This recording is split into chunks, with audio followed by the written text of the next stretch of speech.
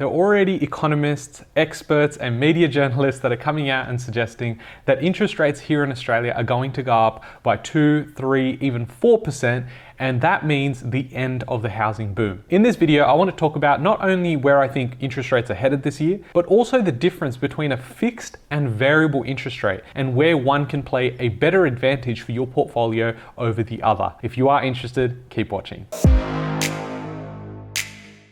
Hey guys, my name's Ravi and welcome back to Personal Finance with Ravi Sharma. If you're new here, definitely smash that subscribe button because I talk about real estate, cryptocurrency, and financial freedom. Now, if you are interested in daily updates, whether you're talking about NFTs, whether you're wanting to know about crypto or the Australian property market, then definitely join the VIP group in Patreon. There's a link in the description below, building a huge community out there and a huge amount of perks coming later this year. So definitely keep an eye out for that and join that community if you're interested. So number one question that I get asked in strategy sessions now is, hey Ravi, why would I invest in real estate when I know the interest rates are going up by 2% this year, and that means the housing boom is over and we're going to correct by 15%? Well, I don't know. It'll be a quick video.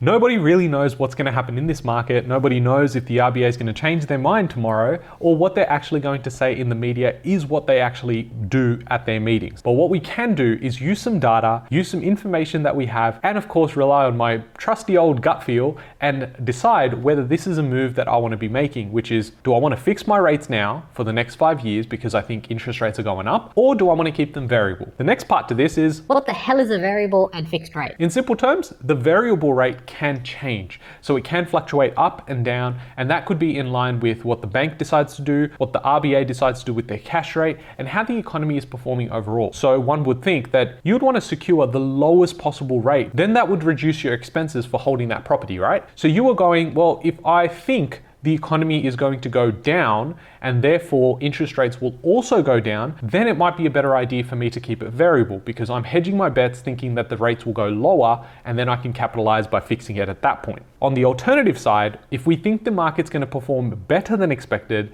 and we think that inflation is going to be a problem and we see rates going up, that means I may want to secure those fixed rates now so that over the next 3, 4, 5 years that I decide to fix it, I could have today's rates but in 4 years' time. And that means that I can consistently know how much I'm having to output in terms of expenses. There's no surprise here. The variable stuff, you're trying to hedge your bets. Whether it goes up, whether it goes down, I'm willing to go with the market. But if you go with the fixed rate, you're sort of sitting there and saying, well, I know what I'm going to be paying over the next 4 to 5 years. So what am I doing? Well, I think there's more context around this. I'm going to share that at the end of this video. But before we jump into that, I think it's key to understand where we are at in terms of the economy and in terms of the housing market. I've said this time and time again, right? I've said that the RBA does not control housing markets. Right? Let's just get that through our heads. They don't care if the markets are absolutely taking off. Yes, they're probably going to pay attention because there's white noise around it. There's some political pressure. Yeah, they'll pay attention. But in general, they aren't really around just to go and control house prices up and down.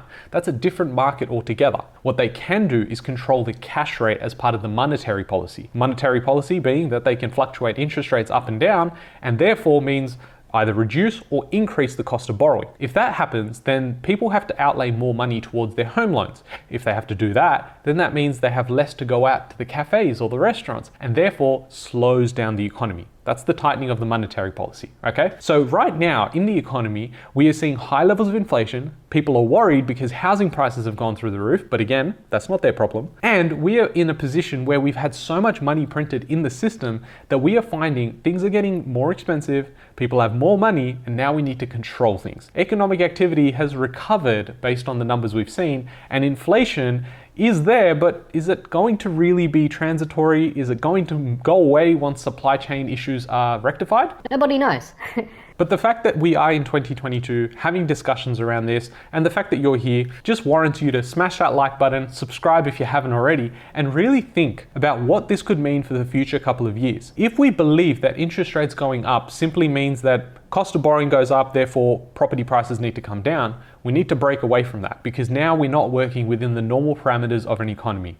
There's a lot of that's happened over the last couple of years. That's not normal. So do I think that the cash rate's going to go up this year? Yeah, I do. I think they're going to be a slight increase, maybe 1, possibly 2 rate hikes this year, but I think that's going to come in minimum Q3 or Q4 of 2022. The way that I see it is the RBA and the Australian government, they're basically in a very difficult position where if they increase the rates, and we suddenly see that the economy is not performing as well and that this was all artificial, then we can come crashing back down to a double dip recession. We technically recorded a recession in 2020, and if we find ourselves in a position like that again, it's not going to do really well for the government, especially if they've got an election coming this year. So what would they do? Well, they can go down the path of saying, well, let's kick the can down the road. Let's try and figure this out later. And once we get re-elected, we can do whatever we like. Right, because politicians love promises and not following through on them.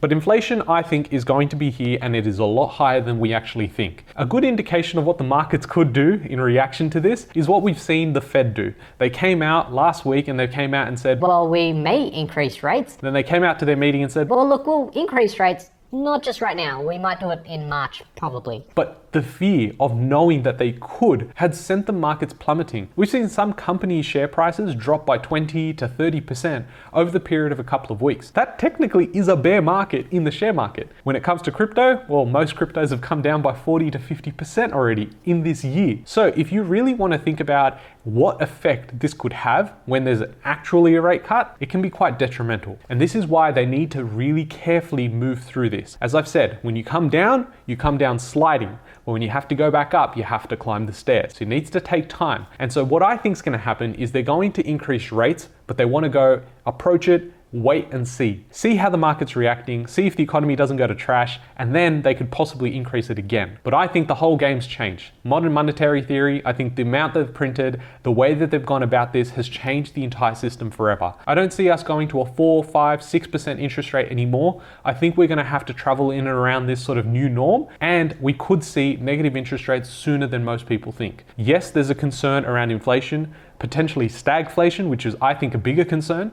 And then there's the issue of hyperinflation. For someone that's carrying quite a bit of debt like myself, I'm taking on more debt this year, which is fantastic. I mean, I'm not sure why I wouldn't. And so for me, it's very important that I start managing my risk appropriately. You might be in the same position where you do have levels of debt that, makes someone uncomfortable. Then you would want to know that if I can at least ensure some of my expenses are fixed for the next couple of years, allows you to budget and know what your cash flow looks like over the longer term. So later this year, I will most likely be fixing some, if not all of my loans, if I can manage to get a good interest rate. When I say good interest rate, if I can manage to get an interest rate less than 3% interest only across all of my loans, 5 years, I'm probably signing up. So if you're a broker and you're watching this, definitely message me. There's an email in the description below. Shoot me a message and I think we can talk.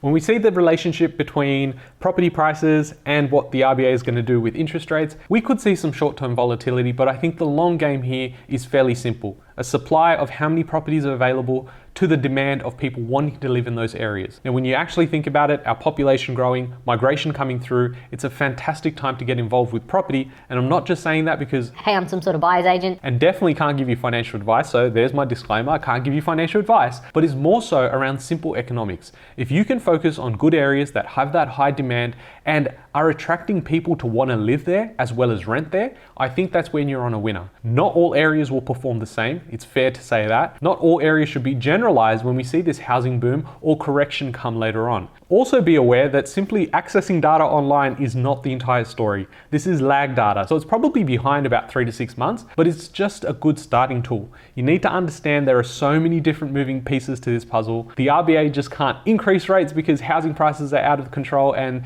Karen in the comments suggests that, hey, affordability is a concern, I can't buy my own house. So as we go through this process, it's just important to keep note that we need to have our risk management in place, have our emergency funds in place, because nobody really knows what the market's going to do. But for me personally, I'm going out there, and if I can get a fixed rate for 5 years, I'm probably going to lock it in. However, I do see the potential for rates to come even lower after they try and increase it and realize that that might be a mistake. You can definitely ask the Federal Reserve on how well that worked out a few years ago when they tried to do it in 2018 and what sort of effect that had on the housing market as well as the entire economy. I hope you guys have enjoyed this video. If you have, definitely go check out the numerous other videos. There's definitely plenty here to watch. There's playlists on the channel, so definitely go check that out. And if you're interested in booking a strategy session, or if you're interested in more daily content, definitely join the Patreon, and I'll catch you guys in the next one. Thanks, guys.